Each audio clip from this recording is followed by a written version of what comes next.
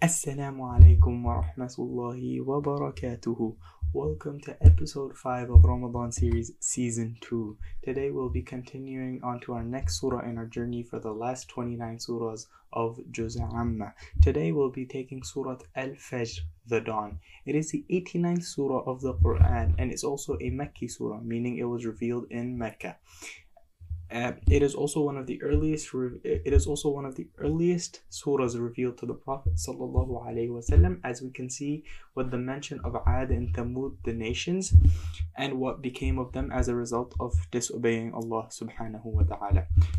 There is a message to the Meccan pagans that had recently began persecuting the first Muslims as they began persecuting the first Muslims was that they too are not beyond Allah's power to punish. This surah also asks the reader or the reciter to consider the wonders of Allah's creation as a concrete proof of Allah's existence. An indictment of the fickle and thankless nature of people is then followed with a comparison of what will happen to the wicked and the righteous, or what will ultimately happen to the wicked and the righteous. We should also remember that when this surah was revealed, at that time, the idea or the concept of an afterlife existing, and even further of rewards and punishments for one's record of deeds, was a new concept to the Meccans, who believed that there was nothing beyond death. أعوذ بالله من الشيطان الرجيم بسم الله الرحمن الرحيم والفجر وليال عشر والشفع والوتر والليل إذا يسر هل في ذلك قسم لذي حجر ألم تر كيف فعل ربك بعاد إرم ذات العماد التي لم يخلق مثلها في البلاد وثمود الذين جابوا الصخر بالواد وفرعون ذي الأوتاد الذين طغوا في البلاد فأكثروا فيها الفساد فصب عليهم ربك صوت عذاب إن ربك لبالمرصاد فأما الإنسان إذا ما ابتلاه ربه فأكرمه ونعمه فيقول ربي أكرمن وأما إذا ما ابتلاه فقدر عليه رزقه فيقول ربي أهانن كلا بل لا تكرمون اليتيم ولا تحاضون على طعام المسكين وتأكلون التراث أكلا لما وتحبون المال حبا جما كلا إذا دكت الأرض دكا دكا وجاء ربك والملك صفا صفا وجيء يومئذ بجهنم يومئذ يتذكر الإنسان وأنى له الذكرى يقول يا ليتني قدمت لحياتي فيومئذ لا يعذب عذابه أحد ولا يوثق وثاقه أحد يا أيتها النفس المطمئنة ارجعي إلى ربك راضية مرضية فادخلي في عبادي وادخلي جنتي.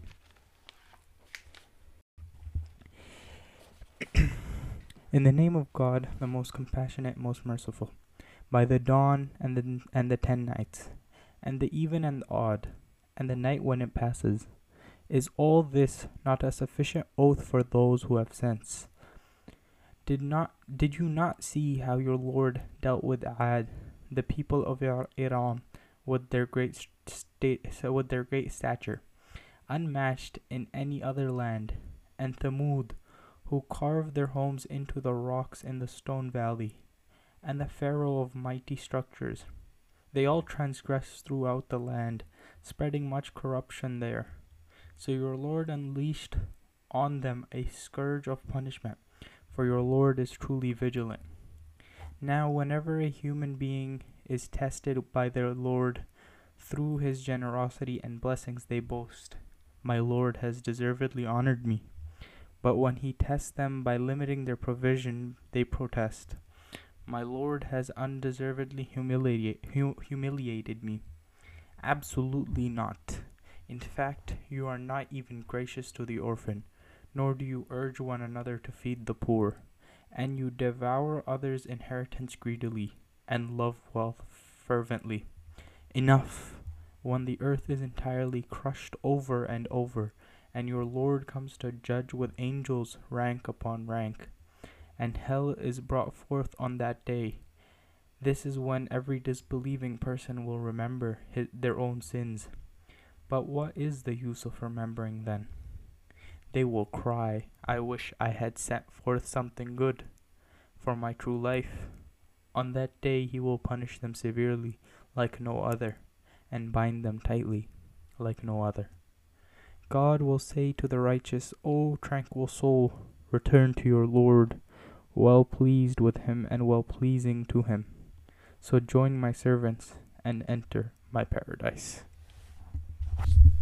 So the tafsir on this is that the surah starts off by talking about the 10 sacred nights. The 10 sacred nights are the first 10 nights of Dhul Hijjah, the month of Hajj. The Prophet ﷺ said, "No worship is better than the worship done in the first 10 days of the month of Hajj." One of the companions asked, "Not even jihad in the way of Allah?" The Prophet ﷺ answered, "No, not even that, except for the one who goes out struggling with his life and wealth, and who returns with neither of them." This is according to Bukhari. And then the ayah that comes after that, it talks about the even and odd. This ayah has been interpreted in many ways. Some say that it refers to the day of Arafah and the day of Eid al-Adha, one is on an odd day and the other is on an even day. But the reference is to the fact that Allah is one, and adding one to an even number makes an odd number, and thus his creation is even, while the addition of one Allah makes it odd.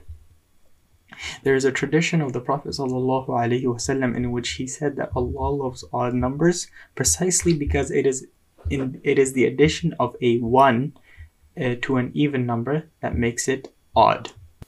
So in ayah number 12, it talks about the spreading of corruption. Ibn Taymiyyah once wrote, "Allah guards the justice-loving government even if the government is a government of non-Muslims.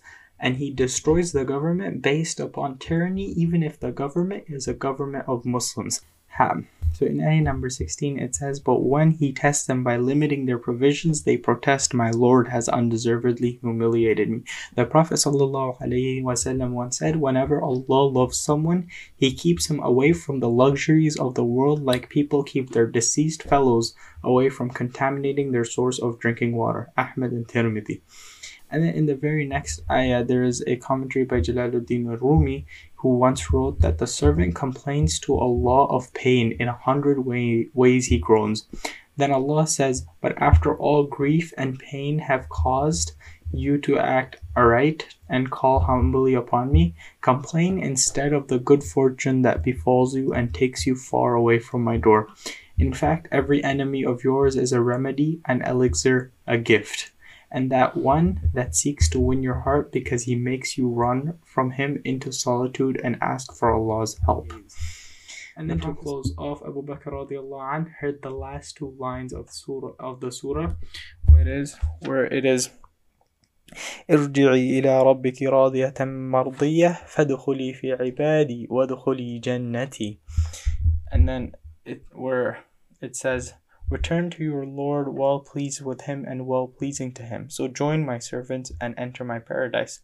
So when Abu Bakr radiallahu anh heard these last two lines of the surah, he said, what an excellent announcement that is.